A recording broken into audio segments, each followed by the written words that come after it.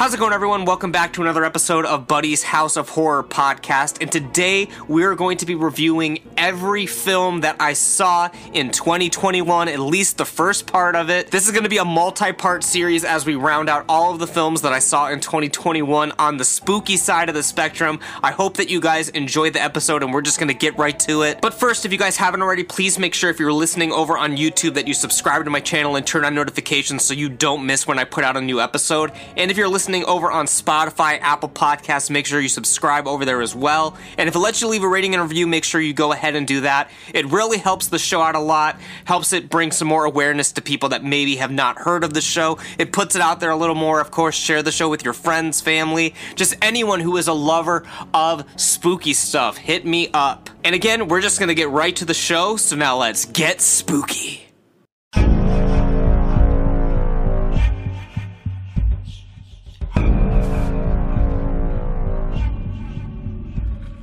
Alright, we're rolling sound here on the show. Welcome to another episode of Buddy's House of Horror podcast. It is a beautiful fall day.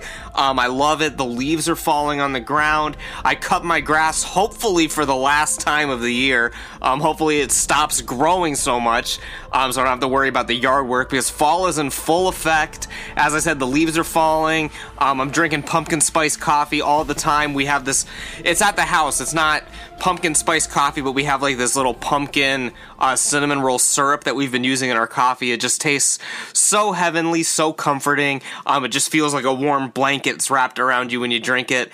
And I'm just really enjoying the fall time as I do every single year. And of course, this is a new year. This is 2021. Last year on the House of Horror, we obviously did my podcast where I talked about every single horror film that I saw in 2020. And of course, earlier this month on the House of Horror podcast, I rounded out the year because we still had to talk about the films I saw in October, November, and December.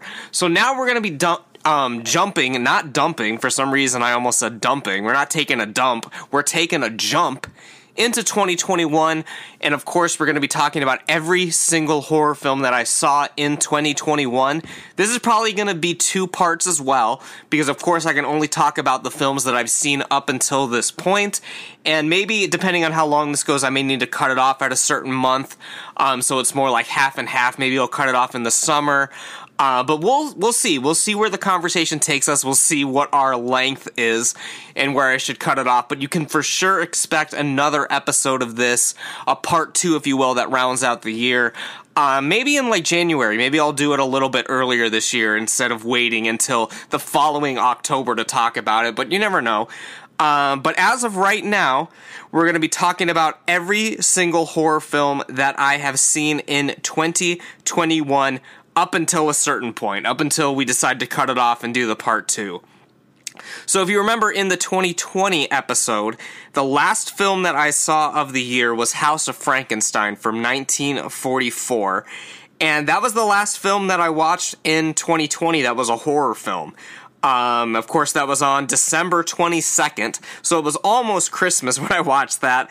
So I watched a couple Christmas films to round out the year, and I watched that very bizarre Death to 2020 Netflix special right at the end of the year, and Soul, the Disney film, which is a very good film. It does have some weird plot holes in it, I would say. I don't know if I'm sure at this point people have explained the way of the plot holes on like YouTube videos and stuff like that. But it's a nearly flawless film. It does have a few like weird things in it that don't make a whole lot of sense. Definitely not a horror film. It does deal with death and stuff like that, so I'm just bringing it up pretty quickly, along with Death to 2020, which was a very, very bizarre mockumentary type of thing. Which was good to watch once, but it's definitely something I'll never even consider watching again. Oh, God. So in January of 2021, this was still during the months where Jared and I were discussing Arnold Schwarzenegger films and getting into our Stallone month, so there wasn't too much horror watching going on in January, but there were a few films. I think I watched 3 films looking at the list here of stuff that I watched in January. The first one being on January 16th, I watched The Fog from 1980, of course, directed by the illustrious John Carpenter. Lock your doors, bolt your windows, there's something in the fog. Strange things begin to occur as a tiny California coastal town prepares to commemorate its centenary, whatever a centenary is. For some reason, I can't remember what that is. Oh, the centenary. Okay, I get it. For some reason, do you ever like read words on a piece of paper and you're like, is that word right? Is that spelled correctly? Especially when like you write something.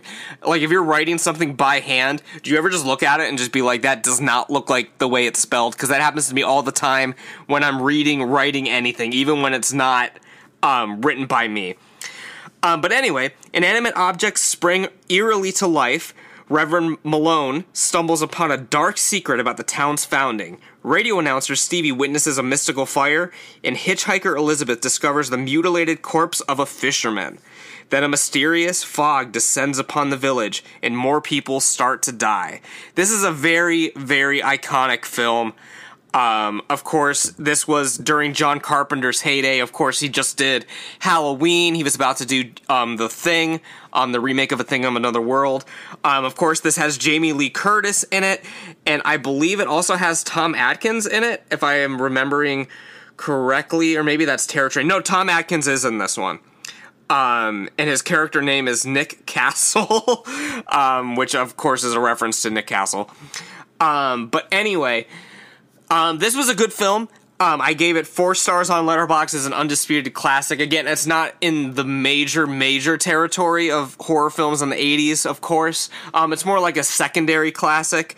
But it's definitely one if you're a fan of John Carpenter, if you're a fan of Jamie Lee Curtis, and you want to see more of how they started out. This is definitely one that I think you guys should consider watching. I believe it was streaming on Amazon Prime at the time. That's when I watched it. I'm not sure if it's still streaming anywhere. But I'm sure you can find it. It's not like relatively, it's not overly obscure or anything. I mean, it's available that you can stream it, get it on DVD or Blu-ray for pretty cheap probably. The next film I watched was Underworld from 2003. I watched this with Midnight Miles. We had discussed watching all of the Underworld films, but for some reason we only watched that first one. I mean, we still have plans to watch the rest of them, but we were going to watch all of them like within a couple weeks of each other, and we never really got around to it. But we did watch the first Underworld. In a mortal battle for supremacy, vampires and werewolves have waged a nocturnal war against each other for centuries. And if you remember in my last podcast when I was talking about House of Frankenstein, I sort of explained a little bit that mythology is not really something that had been in the mythology in real life, passed down from generation upon generation. It more came from the films. It came from the Universal films, and of course, we see vampires and werewolves fighting all the time now, like with Twilight, with Underworld, with all these kinds of films. So it really became popularized in the movies, and then the comic books adapted it, films adapted it, TV shows, and now it's just sort of commonplace that vampires and werewolves are enemies. But as I stated in that episode, and I mean, you can look into it yourself online. I don't have the full things in front of me. But that wasn't really something that was well known within the mythology. I mean, I'm sure there's some mythologies out there where they were against each other, but it certainly wasn't in the big major, like, mainstream stories that everyone knows about. But Underworld, all bets are off when a female vampire warrior named Selene, who's famous for her strength and werewolf hunting prowess, becomes smitten with a peace-loving male werewolf, Michael, who wants to end the war. And of course in this they're called Lycans, the werewolves, and it's the vampires versus the Lycans. This is a very good action film. It's very much a product of its own time, 2003. Of course, around this time we're getting like the Blade films and like these gothic comic adaptations. And Underworld's a great one. It fits right in with the mix. I'm not sure why we didn't really decide to go and just watch all of them right then. I did give the first one 3 stars. This was only my second time seeing the film. I had seen it for the first time in college, in my vampire class, actually. We were doing a whole lecture on vampires taking a superhero turn, like with Blade and Angel and, of course, Selene, all going on around this time period. So it's a very distinct... It's one of the last big movements in vampire history was the early 2000s, when the vampires took another turn with their character arc. Of course, like Nosferatu brings about the plague, then you start seeing Dracula as Bela Lugosi, with people afraid of foreigners and stuff like that, and it evolves further on into the 50s and 60s, when you're getting Christopher Lee really bringing the size and power to the role. And again, the fear of foreigners, there's a film, I think it's called The Return of Dracula, where Dracula, he is pretending he's a cousin from a far-off country and stuff like that. And then, of course, you get Barnabas Collins, who really splits the timeline of vampires and stuff like that, where you have the mean, nasty vampires and the sympathetic ones, which leads to Interview with a Vampire, and on the nasty ones leads with Salem's Lot. And, of course, you're just getting all these different things in the 80s, like, people were afraid of divorce. The divorce rate was very high in the 80s. So in the 80s, you're getting all of these... Well, I guess the major one is Fright Night, right? Where the vampire could be your stepdad. He could be going and taking your mom out on dates. So that was the fear at the time. And then in the early 2000s, they took another turn, sort of like a redemption, because after Bram Stoker's Dracula in the early 90s, directed by Francis Ford Coppola, where Dracula receives redemption at the end, it moves on where now the vampires are the heroes. And that's where we get Angel, Blade, and that kind of stuff. So that's where Underworld kind of fits in. And then, of course, after that, we get into Twilight and stuff like that. But yeah, that was a nice little mini vampire tangent that I didn't mean to go on, but for some reason, these just things, they sort of happen. The next film that I saw was Misery. And this is a film that I had seen a lot when I was a kid for some reason. For some reason, I don't know, I feel like I watched this film for the first time on TV at my grandma's house. I don't know why she was watching it on TV, because my grandma was not really into horror films to my knowledge, but for some reason I remember distinctly the first time I watched this film. I was at her house. It was just me and her. Like, I don't know what was going on. Maybe it was on Halloween, because I used to go over there when I was a preteen, early teenage years. I used to go over there and help her pass out candy. I'm just trying to think of a situation where it would have just been the two of us there. So I'm thinking that might have been the case. And for some, this was on TV. I mean, it makes sense. It was Halloween. Of course, Misery, written by Stephen King's, the novel. And Rob Reiner was the director, of course. Paul Sheldon used to write for a living. Now he's writing to stay alive. Novelist Paul Sheldon crashes his car on a snowy Colorado road. He is found by Annie Wilkes, of course, played by Kathy Bates, in probably her best role. Who is the #1 fan of Paul's heroine, Misery. Annie is also somewhat unstable, and Paul finds himself crippled, drugged, and at her mercy. This is a very iconic film, very iconic novel. I guess it was sort of cathartic for Stephen King, because, I guess as a writer or as a filmmaker or anything, an actor, you can get some weird stalkerish type fans out there. So I think he was sort of... I don't know the full backstory of when he was writing this, but I feel like he was putting himself in the shoes of this writer, who's basically held captive by this obsessed fan. She breaks his leg, and then, of course, he's writing the new Misery story. She doesn't like it. She forces him to rewrite the whole thing, because he kills Misery at the end to sort of end the story. She wants him back, and then the whole film is just James Caan's character, Paul. And I love James Caan. Of course, he was in The Godfather. He's an elf. He's a very talented actor. It's him trying to stay alive and trying to escape this obsessed fan. It's a really great film. It's definitely this one is a horror essential, especially of the 90s. This is probably one of the best horror films to come out in the 90s. One of the best Stephen King adaptations. It's definitely one of my favorites. I give it a 4-star. It's not one that I have a super emotional connection to, which keeps it from being like a 4.5 or something like that. Sorry, my voice is going again. Here's the thing. When you do a podcast with someone, you always have breaks to breathe.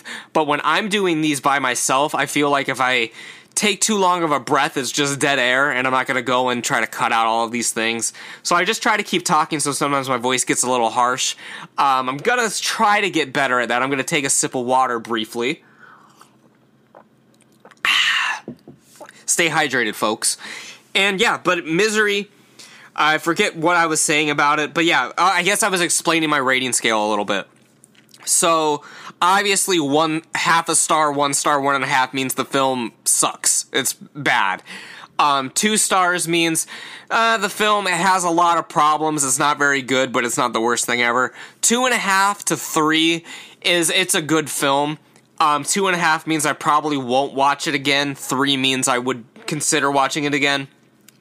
3.5 means the film is very, very good. 4 stars means the film is a very good film. It's close to perfect. But it lacks sort of that emotional connection that I have. And 4.5 and 5 are obviously for films that are even complete masterpieces. Like, there's absolutely nothing you can fix about it, and I have to have some sort of emotional tie to it for it to get a 5 star. And that rounds out January. So it was only those 3 films in January that I watched that were horror films. The rest were Stallone movies. I watched Lone Wolf and Cub, the first film. I watched all the Austin Powers during this time as well. My wife and I were on an Austin Powers kick for some reason. We just decided 3 nights in a row we're going to block out the time and watch the 3 Austin Powers films. Sometimes you just got to do that. Keep your marriage happy and healthy. So there's some marriage advice for all you guys. Watch the Austin Powers films, at least the first 2. You can skip Goldmember. But, it is what it is. Getting into February, the shortest month of the year. But I did watch about the same amount of horror films in this month. Maybe, it looks like I watched 1 more horror film in February than I did in January. But 2 of them are actually, films that I talked about last year and stuff that you may or may not have heard already on the channel. I'm not sure if I'm going to be doing this on the show this year or if I'm going to be delaying it for the 50th anniversary coming up very soon. At the beginning of the year next year. But the first film that I watched in February was The Night Stalker. Of course, starring Darren McGavin, directed by John Moxey, written by Richard Matheson, adapted from the novel by Jeff Rice, and produced by Dan Curtis from 1972. One of my favorite films that I've discovered in recent years. But again, I'm probably going to be talking about it again on another show, whether or not you've heard it already or going to hear it. This is one I'm going to be dedicating an entire video to. So I'm not going to go too deep on it, but I guess I will read the Letterboxd description because I haven't read the Letterboxd description of this before. As with any of these, I haven't read these Letterboxd descriptions. I'm reading them for the first time with you guys. So here we go. Wisecracking reporter Kara Kolchak investigates a string of gruesome murders in Las Vegas. It seems that each victim has been bitten in the neck and drained of all their blood. Kolchak is sure that it's a vampire. He's hot on the trail, but nobody believes him. His editor thinks he's nuts, and the police think he's a head case. He thinks he's a hindrance. Oh, a hindrance. See, that's what I mean. I'm doing the thing again where I'm like, what is this word? It doesn't make any sense to me. The police think he's a hindrance in the investigation, so Kolchak takes matters into his own hands. And yes, he does. This is a film that is an easy 4.5 stars, mainly because I really like the film. I have that emotional connection to it now because the first time I saw it, for some reason I fell in love with this Kolchak character. And of course you fall down a whole rabbit hole where you find all the other Kolchak related content out there. But this was the first film. Of course, it was adapted from the unpublished novel by Jeff Rice. Of course, it was published after the fact. But at the time, it was an unpublished novel. And everything in the film just works, man. And I'm just going to move on to the next film. Because, again, I'm going to be talking about this at some point on the show. And the next film ties right into it. Because the next film I watched was the sequel to that film. From the very next year, 1973, The Night Strangler. Also had the starring Darren McGavin, also now directing by Dan Curtis, who went from producing to director. And yeah, so this one was I believe the novel and the script for this one were being written at the same time, so they could come out in book form around the same time. But this one wasn't really based off of an existing work. Actually, I think maybe Jeff Rice may have adapted his novel from the film. I'm not too sure on the details. I'm going to have to look up those details when I do that show. So don't quote me on any of that. But The Night Strangler is the sequel to The Night Stalker. This time, instead of taking place in Las Vegas, this one moves it to Seattle. And yeah, I'll just read the description here. But again, I'm not going to go too deep into these because I'm going to be doing full episodes about these. So, after being run out of Las Vegas, Kolchak heads for Seattle in another reporting job with his local paper. It's not long before he is on the trail of another string of bizarre murders. It seems that every 21 years for the past century, a killer kills a certain number of people, drains them of their blood, and then disappears into the night. Kolchak is on his trail, but can he stop him? So this one, it does fall into the category where it tries to do the same thing that the first one did. There are a few differences, mainly with who is doing the killings, of course, the type of creature that he is. But for the most part, it checks all the same boxes as the first one. Only in this one, I guess the biggest, difference in character is at the beginning of The Night Stalker, he's not someone who always thinks that it's supernatural stuff. He sort of is discovering this, and then when vampire is the only option, he's like, it must be a vampire. So he didn't go into it as a crazy conspiracy theorist or something like that. With The Night Strangler, he's already aware that supernatural stuff just exists in his universe. So I guess his character is a little bit different in the second one because he's already aware of stuff that's going on. If you do check out this film, I do recommend watching the full version, not the version that was on TV. The full version has a scene with Al Lewis, of course, Grandpa Munster, that was cut. And it has the actress who played the Wicked Witch of the West. Her name is escaping me at the moment, but I guess if I scroll down I can find it. Margaret Hamilton. She plays a character in this as well. Her version from the TV version wasn't cut completely, I don't believe, but it was definitely reduced a lot.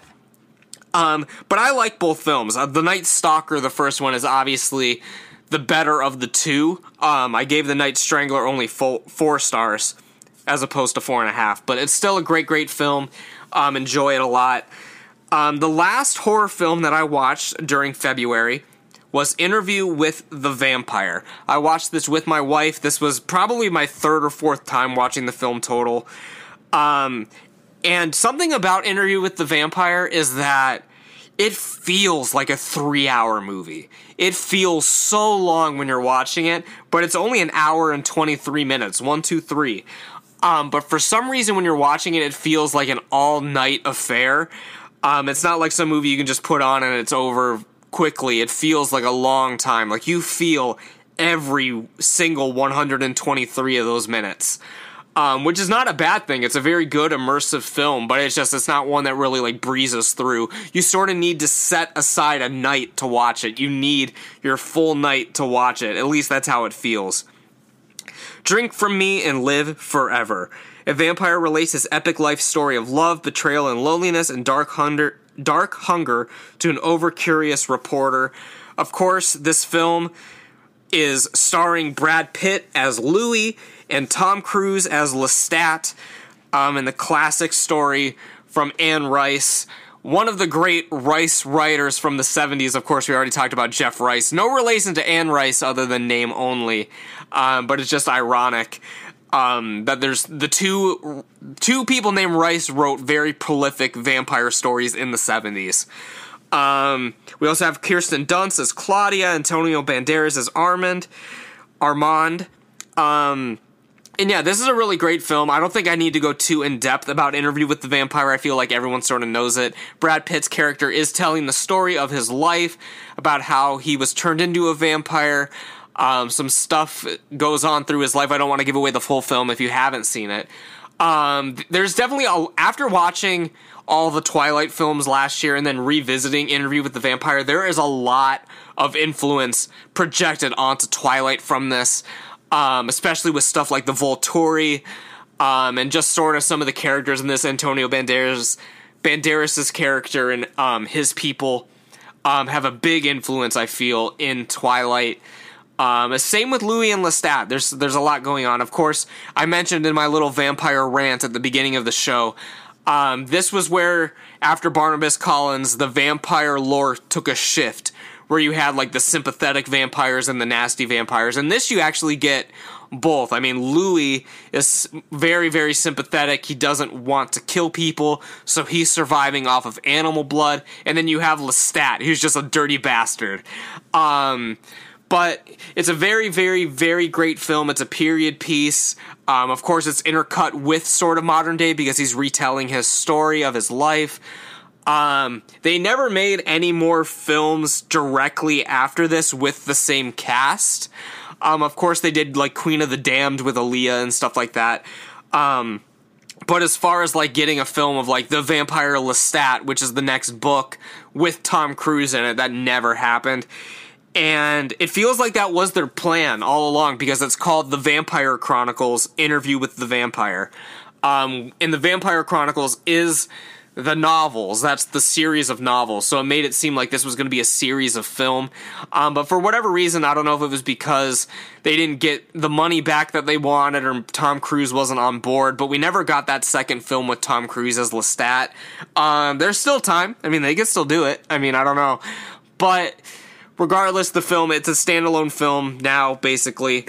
Very, very good, very artsy. There are some cringy moments, I will say that, just due to the subject matter, with the romantic stuff.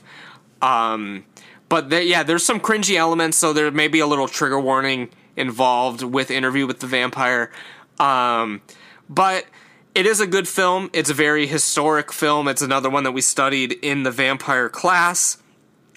And that is rounding out February. So we're going to be moving on to March, and some of these films that I watched in March, you're going to find when I'm talking about them, there are a lot of horror sequels, because at the time of this, I was preparing for the Top 10 Horror Sequels podcast. That was the season finale of the House of Horror last year. So if you guys haven't gone and checked out that series of podcasts, it was a two-parter. We ended up talking for like 4 hours straight, so I absolutely had to split it up into 2 episodes. Definitely go check that one out. And this is when I was watching a lot of the films for that list in order to prepare, at least ones that I needed to become a little bit more familiar with. Of course, I knew Evil Dead 2, I wasn't going to have to rewatch that one. I was very familiar with it. But some of the other films I included in my list, I wanted to rewatch because I just wanted to be more familiar with them, and some of them I was watching for the first time. Some of them may or may not have made my sequels list. I'm not going to spoil my entire list for you guys, but these may be among some of the ones on my list, because these were among the films that I was watching. So we're going to start off with the first film that I watched in March that was a horror film, which was on March 5th, and it was Day of the Dead, directed by George A. Romero. Of course, the third film in his Dead films. Of course, you had Night of the Living Dead first, then Dawn of the Dead, and then third we have Day of the Dead. Each of these films were made about 10 years apart.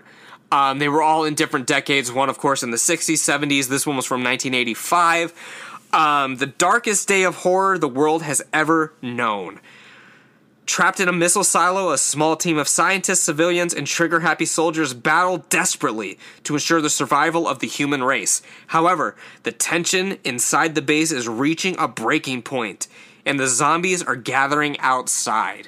This is perhaps the darkest of the Dead films, ironically, even though it's called Day of the Dead.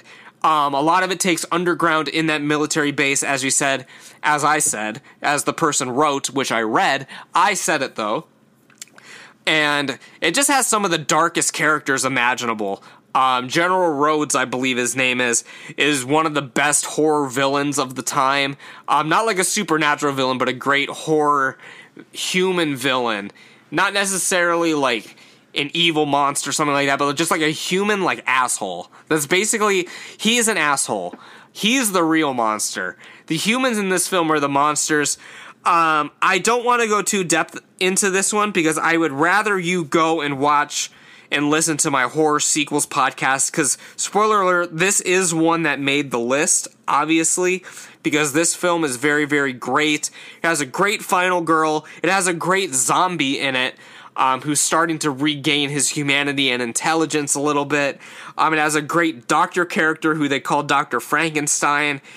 It has a great villain, as I said, Captain Rose, played by Joe Pilato. And his death scene in this film is one of the best death scenes of all time in any zombie film.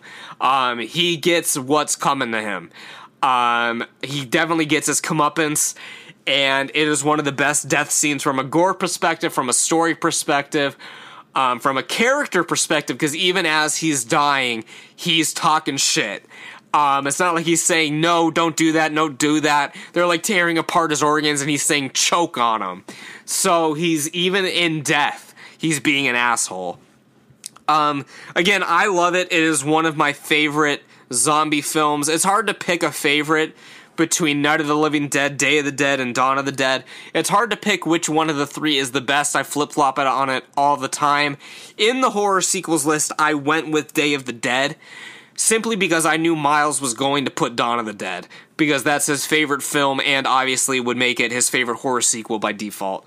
So I was like, you know what, to be different, I'm going to do Day of the Dead, but I think Day of the Dead might actually be better than Dawn of the Dead. I don't know why. Again, that might be one we need to watch back to back and do an in-depth discussion on it. But yeah, that's Day of the Dead. Go check out my Horror Sequels podcast. Check out the film. Rest in peace, George Romero, a true icon. And yeah, very great zombie film. So go and watch it. Again, from 1985, Day of the Dead. I gave it 3.5. So coming up next, I actually just realized that I skipped one over in February. Clearly left a hell of an impression on me.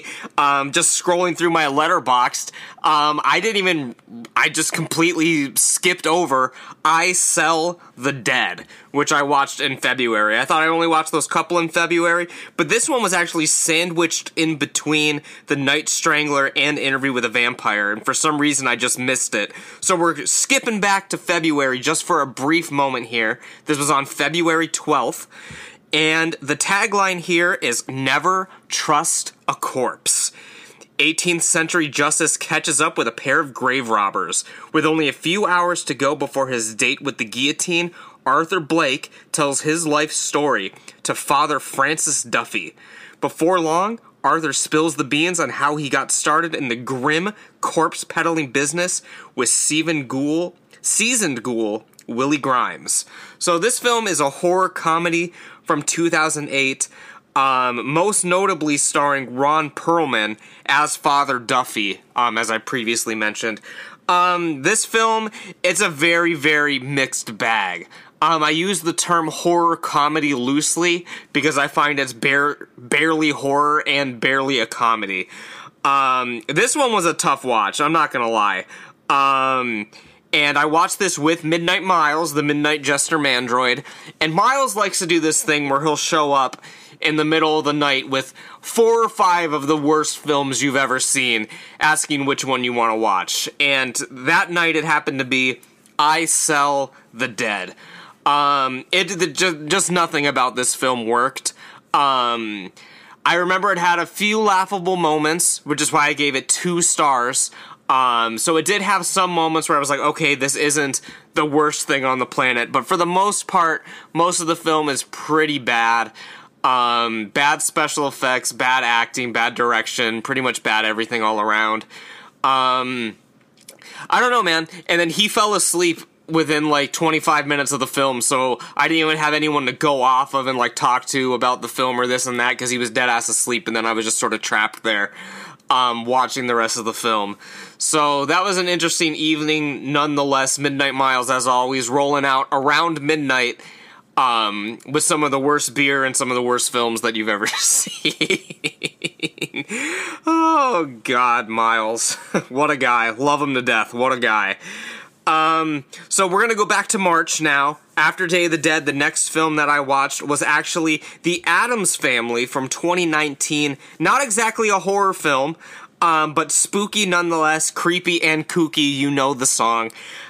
This one was from the 2019 version, as I said. This was the computer-generated CG one with Oscar Isaac and Charlize Theron.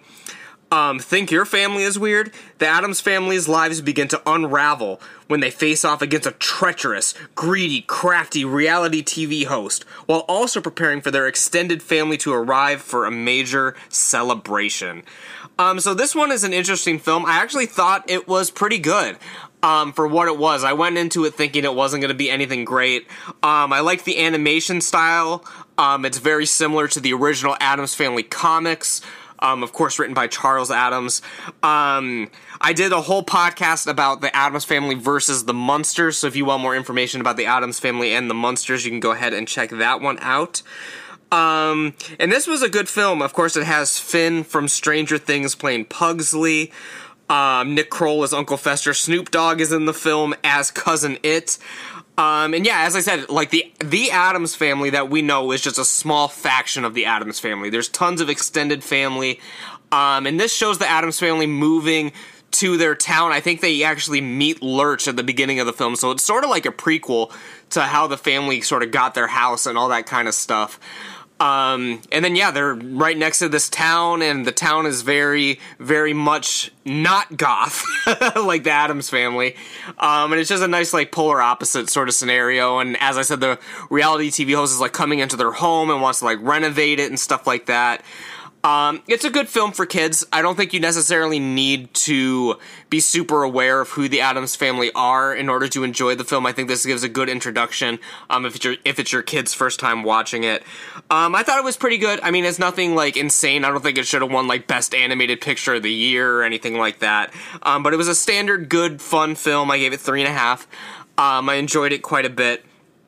The next film I watched, actually in the same day, I watched 3 films in a row. I think I was off of work that day or something. I was like, you know what, I'm just gonna sit around all day and just watch TV. And after that, I did a double feature of Scream and Scream 2.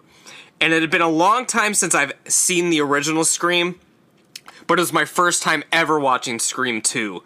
For some reason, it had eluded me for years. But the first Scream, someone has taken their love of scary movies one step too far.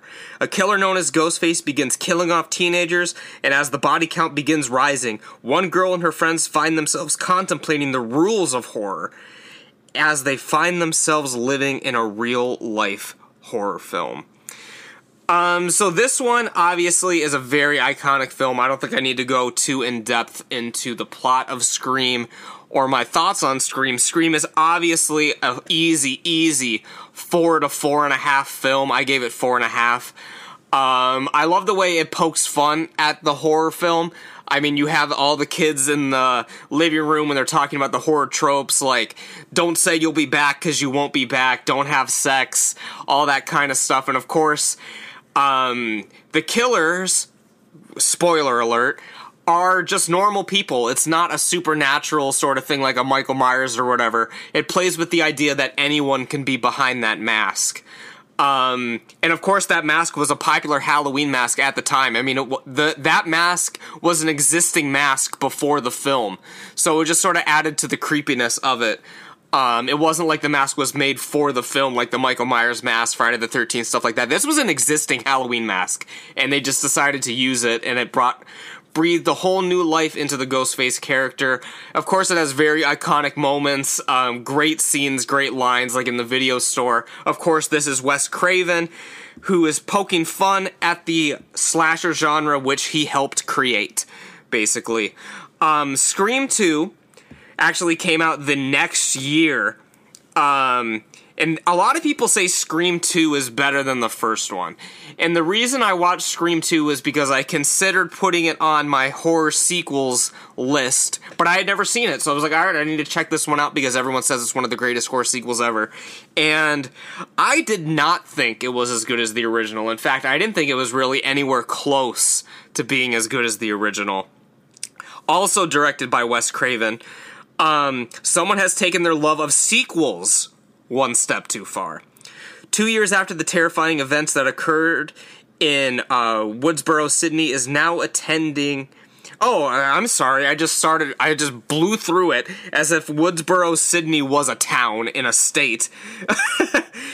That occurred in Woodsboro, Sydney, the character, is now attending Windsor College in Cincinnati, and Gail Weathers' best-selling book on Sydney's life has now made its way into a major motion picture. When 2 college students are killed in a theater while watching the new film Stab, Sidney knows deep down that history is repeating itself. Again, playing with the idea that anyone can be behind the Ghostface mask. And this one, it does have a different vibe from the original, but it's still close enough where it ties in. Because, I mean, one is high school kids, this is college kids, it's the next logical step. I just didn't think that it was anywhere near as good as the original. I think that it's very overrated as a sequel. I gave it only 2 stars. Did not think it was very good. I mean, it's fine. I'm glad I saw it. But I don't know if I'm going to be revisiting Scream 2 anytime in the future unless I'm doing another video about it or something like that. Still haven't seen any of the other Scream sequels. Looking forward to the new one. I am going to have to watch 3 and 4 in preparation for the new one. But yeah, as of right now, I've only seen the first 2, and those were both this March. Rewatching the first one after many, many years, and then watching the second one for the first time. The first one, man, is just so iconic. I mean, you have the opening scene where it's on the phone. It's what's your favorite scary movie, stuff like that. The first Scream is just great. One of the greatest horror films of all time, in my opinion. Definitely one of the best slashers. It's one of the best horror comedies, I would say, for sure. Next up, just briefly mentioning AEW Revolution was around this time, and not a horror film, but it was horrible, with the barbed wire exploding death match or whatever the fuck that was. Holy shit. The next one I watched was Psycho 2. Directed by Richard Franklin. This is from 1983, and this is a film that I had watched a very, very long time ago, and was rewatching again for the first time, just like, with Scream. And you just hear that title, Psycho 2, and you just think to yourself, this has to be bad. Like, there's no way that this is a good film. But let's just read the description here, and then I will get right into the discussion about it. It's 22 years later, and Norman Bates is finally coming home. It's almost like they waited for Alfred Hitchcock to die to make this. After years of treatment at a mental institution for the criminally insane, serial killer Norman Bates is finally released. Deciding to move back into his long-dead mother's infamous old house, he soon finds himself tormented by her demands and begins to question his own sanity. Of course, we have Anthony Perkins back as Norman Bates. We have Meg Tilly starring as sort of the romantic lead Mary, and some other characters along the way. This film, as I said, it's easy to discredit it because it is called Psycho 2. But I'm telling you guys, you gotta check this one out. Psycho 2 was 4 stars. It was a great slasher film. This came out, as I said, in the early 80s, right as the slasher genre was in full effect. And why not bring back one of the first slasher films back with a sequel? I can think of plenty of reasons why not. And you know what? It's a miracle that this film was good. It was competent. A lot of it has to do with Anthony Perkins, but it also is just a good story about someone who was in a mental institution trying to readjust with society and his trauma. And I talked about this in the Horror Sequels podcast, so I'm not going to go in depth with it. Because I'd rather you just listen to that episode, because we have a lot more to go through on this one. We're only in March, and I think I haven't been keeping track of the time, but I would have to guess it's been about 45 minutes now. Maybe a little longer, maybe a little less, but 45 feels like a good time frame that I'm at right now. I should really starting these podcasts like on a time. Like if I start recording at 9 o'clock, I'll know how long I've been going and stuff like that. But I have no idea when I started. I have no idea how long I've been going. I just know it's only March and we've got a long way to go. This is probably going to be multiple parts instead of just one now and then one at the end of the year. This is probably going to be several episodes at this rate. So we're just going to keep plowing through. The next one I watched was Saw 2. I think you're noticing a trend here. I'm watching a lot of sequels. Obviously, I said I was preparing for the Horror Sequels podcast around this time in March. So that's when I was watching all these, because that's when we recorded the episode. I believe it was in March or April. This was, of course, from 2005. The follow-up to the original Saw, which people say started the horror porn, torture porn genre, at least making it popular. But the first Saw wasn't really like that. The second Saw is really the one they're referring to when it's more like the torture stuff. The tagline, in fact, is, "Oh yes, there will be blood." When a new murder victim is discovered with all the signs of Jigsaw's hand, Detective Eric Matthews begins a full investigation and apprehends Jigsaw with little effort. But, for Jigsaw, getting caught is just another part of his plan. 8 more of his victims are already fighting for their lives, and now it's time for Matthews to join in the game. This, I think, it's hard to say, but I chose this as the best Saw sequel. There are other ones that I like. There are some that are very, very bad. I need to go back and rewatch most of them. But Saw 2 I really like a lot. Again, this is the one when people are talking about Saw. This is normally the one that they're talking about. And again, I go in depth on this on another episode of the show. But Saw 2 is really good. I think it's the first one that I saw as well. I don't think that has anything to do with the fact that it's my favorite. But it was the first one that I saw. The first Saw that I saw. But yeah, I'm not going to go in depth on it because I already went on depth in it before, just like a lot of these. I'm going to try to breeze through some of these horror sequels ones, just because I already talked about them on another show. The next one, of course, Hellraiser Hellbound. Hellbound Hellraiser 2, I should say. Directed by Tony Randall in 1988. Miles tells the story the best on that Horror Sequels podcast when he was talking about it on his list. I guess he was in a film symposium or whatever. They were like showing films or whatever and having discussions. And the professor just went up on the stage. He would normally do like an introduction to the film, maybe a couple minutes, 5 minutes, whatever, just like to introduce the film or whatever. Literally just goes up on the stage and says, "Hellbound Hellraiser 2 is better than the first one, and that's a fact." And then just walks off the stage. Legend. And he is absolutely correct. I enjoy this one a lot better than the original Hellraiser. Time to play. I'm not going to go into the plot of this one. We talk about it a lot in the Horror Sequels one, because, spoiler alert, it was in both of our lists. But Hellbound Hellraiser 2, I remember it's a lot more disturbing. There, of course, is the scene where the girl has no skin, or maybe it's a guy, it's escaping me at the moment, but basically the person is just a bunch of muscles and bones crawling on the ground. Of course, you have the scene where the doctor becomes a Cenobite. The film is just iconic, and I think the reason I like it a lot more than the original Hellraiser is because we're in the Cenobites' realm for the majority of the film. So it's very cool to see. It's very artsy, cinematic, stuff like that. And it just all around, it's a more enjoyable film to me than the first one. The first one is a classic, no doubt about it. I gave Hellraiser Hellbound 3.5. I think I have the original one at 3. So it is better, but it's not like astronomically better. I just think Hellbound is the better of the two films. Haven't seen any of the other Hellraiser sequels. I don't know if I should or not. If you've seen any Hellraiser films, and which one is your favorite? I want to know. So here's my prompt. If you guys have been listening to the podcast this long and you want to let me know that you've listened to it this long, let me know what the best Hellraiser sequel is besides Hellbound. Besides this first sequel, Hellraiser 2, Hellbound, what is the best out of the Hellraiser sequels? I need to know. Because maybe we'll do that on the podcast at a later date. Take a swig of the water, keep yourself hydrated. If you guys haven't had any water, make sure you go ahead and drink some water right now.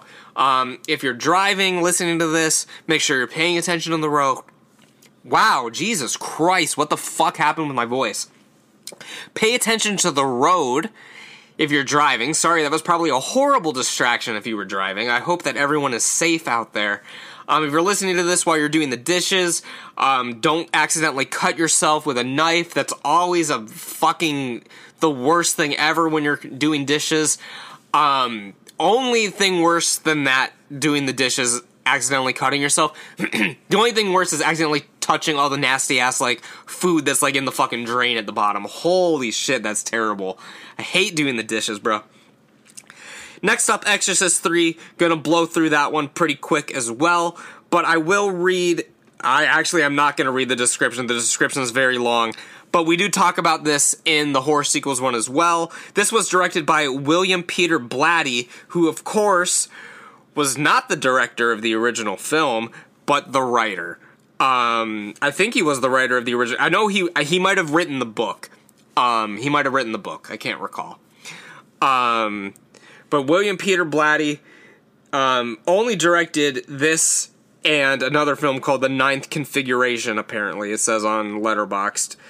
But yes, he wrote The Exorcist. He wrote The Exorcist 3. He wrote some other things here and there. And that's another one. Like, Exorcist 3, it's like, how could this be good? And the film is a mixed bag. I'm not gonna lie. There's a lot of talking scenes in it. But the scenes that go hard go really hard. There's great performances throughout. Of course, I love George C. Scott. I absolutely love Brad Dourif. It's just a really great film, man. It's another one that I think people overlook just because it's a sequel of a really critically acclaimed, timeless film. But Exorcist 3, give it its props. Miles and I still need to watch the Exorcist prequel films. And of course, I've seen Exorcist 2: The Heretic a few times. But I don't remember too much about it. I remember the meme scenes. Like, I remember James Earl Jones. I remember James Earl Jones, and his iconic stuff. I remember the locusts. I remember, her actually in the original Exorcist makeup for a brief period. This is the moment, of course, where it explains more of the Pazuzu stuff. But the second film is just weird, man. It's one I'm definitely going to have to watch at some point in the future. Next one is Annabelle Creation. If you've listened to the Two Nerds podcast where we talk about The Conjuring, the devil made me do it to him, you know that I'm not the biggest fan of all of these films, but Annabelle Creation, out of all of the Conjuring universe films, I think this one is probably the strongest. You don't know the real story. Several years after the tragic death of their little girl, a doll maker and his wife welcome a nun and several girls from a shuttered orphanage into their home, soon becoming the target of the doll maker's possessed creation, Annabelle. So this is where the Annabelle doll gets its creation, obviously. It's a prequel to the Annabelle film that was before this, the really terrible one. And it ties into it at the end, but for the most part, this is a period piece back when the doll was first constructed, and then one of the first doll's killings that we see. There might have been some in between the gaps, but this is the first one where we see what the doll has done. There's a lot of great scenes with the little girls telling ghost stories under the blankets. They hear noises. In this film, what it has going for it is there's a lot of suspense in it. Like, everything in this film, like, introduced, there's a good payoff. Like, one of the girls has cerebral palsy, and she has to ride, like, one of those stair lifts where, like, you sit down and it brings you up the stairs, and you're just waiting, okay, when is this gonna come back? There's, like, a scarecrow in the barn, and you're like, okay, when is the scarecrow gonna come back? It's a good film of introducing things and then having a payoff. I gave it 3.5 stars. Which for a modern day horror film is actually quite a lot for me to give something 3.5. So I really enjoyed that one quite a bit. The next one I watched, actually, we're going to talk about these next few, and these were all watched within, I was watching 3 to 4 films a day, because this is when, unfortunately, I had COVID. Of course, right before I was scheduled to get the vaccine, of course, was still always wearing masks at work and all that good stuff. This happens to the best of us. But yes, I got COVID for my birthday. I was diagnosed like 3 days before my birthday. So I was trapped in my attic, of the House of Horror, just watching films until I could come out of quarantine and see my wife. I couldn't see my wife for 2 weeks. She was downstairs. I was upstairs. It was just a very bad time. But fortunately, I was able to watch a lot of films during this time. So that works. The first one I watched while I was upstairs that was a horror film, because I did watch The Last Blockbuster up here, which is a documentary about the video store, about Blockbuster. It's a very bizarrely made documentary. I do recommend it. But if they made it real weird, like they try to throw in like a bunch of jokes and like be trendy and stuff like that, I would have liked it better if it was just a straight up documentary. But regardless, you get what you get, and that's what we got. The first one I watched was In Search of Darkness Part 2.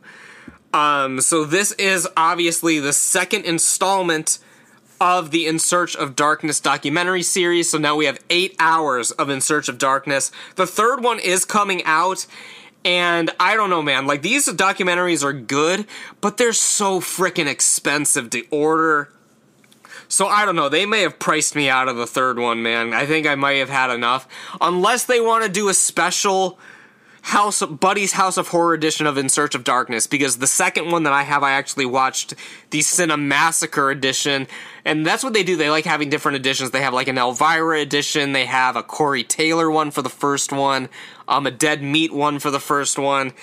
If they get a Buddy's House of Horror one, and they invite me to come on, I'll be back on board. Maybe I will get the third one, because I think I'm going to have to do like a whole video or series of videos dissecting these, because they are very good documentaries, but the problem is like there's so many horror films in the 80s, sometimes they're only spending like 2 minutes on a film. Sometimes they'll go like 5 minutes, 10 minutes, but sometimes they literally just mention the film, read what the plot is about, and then they move on to the next one. So it's a lot of films, but there's not a lot of substance to some of them. My favorite segments of the In Search of Darkness films are when they're actually not talking about a specific horror film in general, and they're talking about a subject of horror. I'm going to see if I have my notes for the In Search of Darkness Part 2 at easy disposal, and I don't. So basically, they have little segments in between the films where they talk about a specific subject of horror, and those are my favorites. When they're talking about, it's basically the bookends of every year. So they'll talk about 1980, then they'll do a segment about women in horror or special effects, or the films of Tom Savini and like stuff like that. They'll do like little segments here and there of the films that they are talking about. And those are my favorite parts about it. Because it leads to more like unfiltered content. It's more conversational. As I said, it's not basically reading plot points about a film and maybe giving one or two behind the scenes facts and stuff like that. There's really a lot more room for better discussion. And I really enjoy those better than I do the reviews, if you will, the little discussions about the films. I like it when they're talking more about a topic. I think that these are going to be on Shudder. I think the first one's already on Shudder. I think that's a good place for these to sort of live. It probably would have been better off as like a series where they just do it year by year, and it's 10 episodes. They talk about every single film in 1980, every single film in 1981 that they want to do, instead of making a bunch of these sequels and 4-hour documentaries and stuff like that. I will read the tagline for you guys. The Ultimate 80s Horror Retrospective just got bigger. In Search of Darkness Part 2 is a 4-hour plus sequel to the award-winning nominated In Search of Darkness, adding 15 new interviews and 40 plus returning favorites for the biggest and most comprehensive 80s horror documentary cast ever assembled. It's hard to say which one I enjoy better, the first one or the second one. I think I enjoy the second one better because there's a lot more of James Rolfe in it because they were doing the Cinemassacre Collector's Edition version. And I like him a lot better than some of the guests they had in the first one. I'm a Cinemassacre guy. I'm not a Dead Meat guy. I'm sure the dude from Dead Meat is a nice dude and everything. No shame on him. I'm not hating or anything.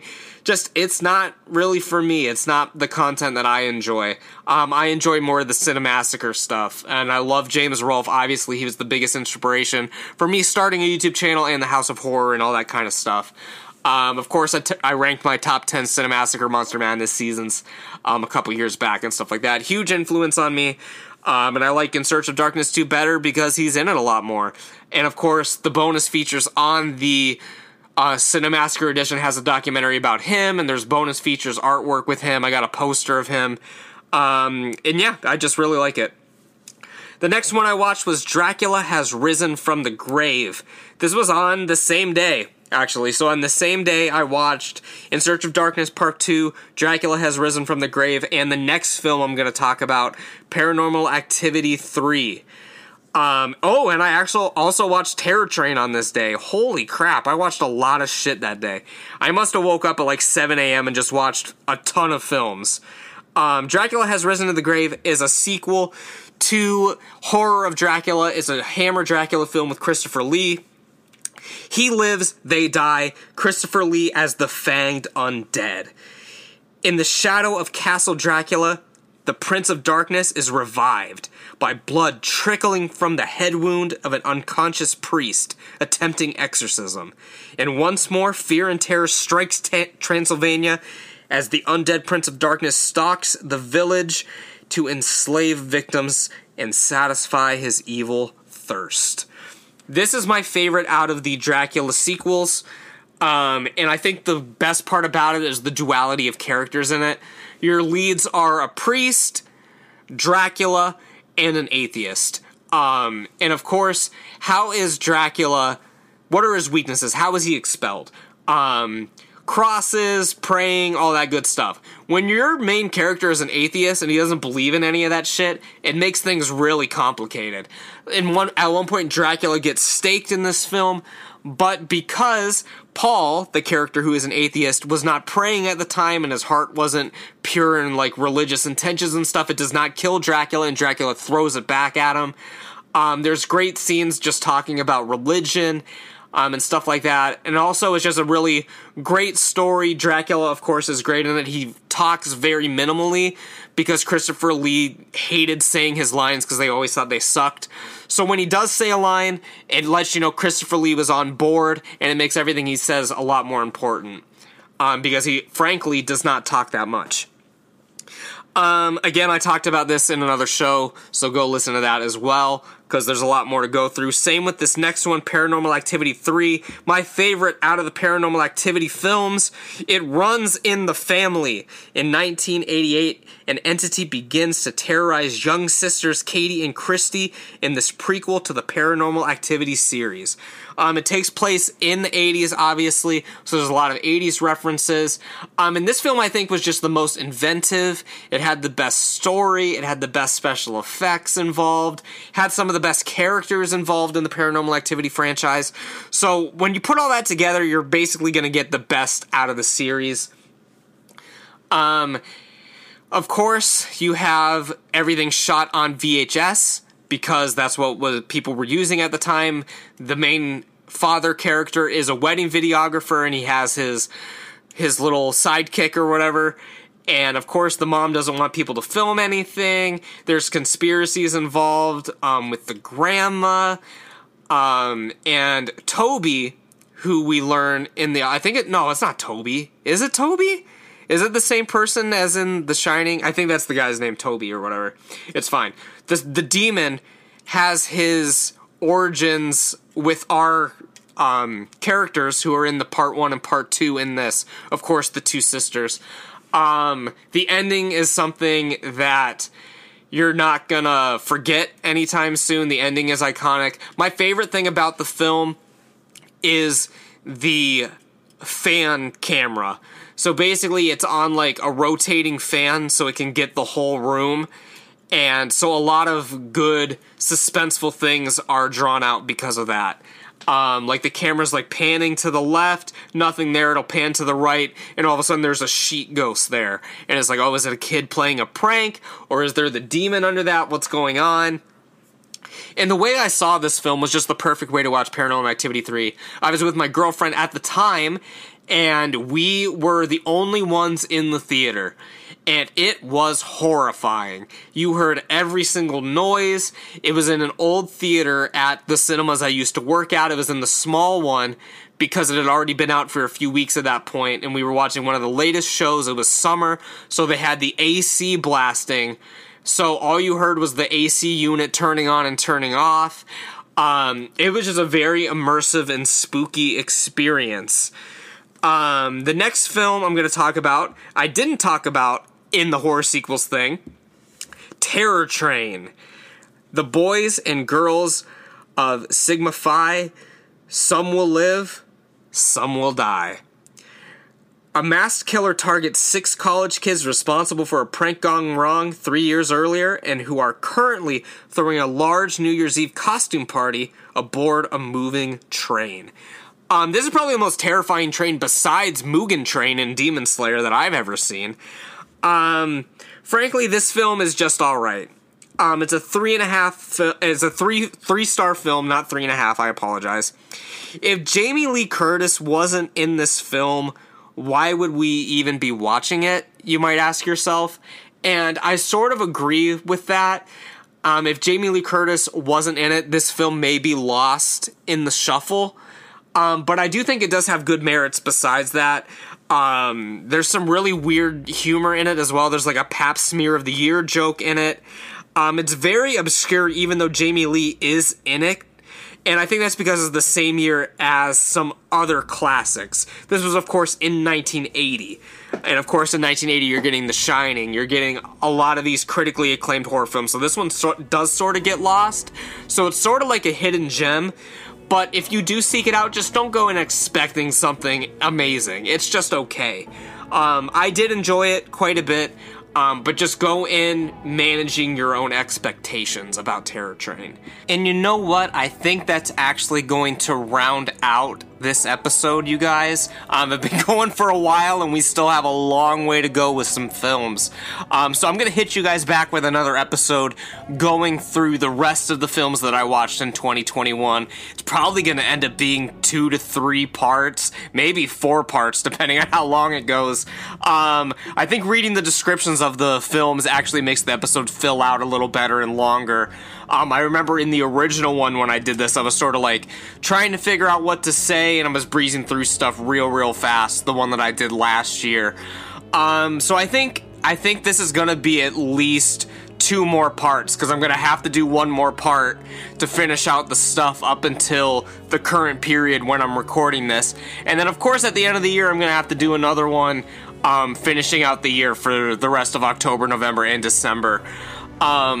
So it's gonna be at least 2 more parts. It might be 3 more parts. But regardless, this is the end for this episode, you guys. I hope you enjoyed it. I hope you stuck with me through to the end. Again, let me know. I forget what my prompt was. I think it's what's your favorite werewolf film or something like that. I forget what my prompt was. But if you listen to the whole episode, you should remember. And if not, tell me what your favorite werewolf film is. I know that was one either in this episode or last episode. But again, this is going to round things out for this week, you guys. I hope you enjoyed it. And I'm going to see you again with another episode of the House of Horror. So as always, you guys, take care and stay spooky.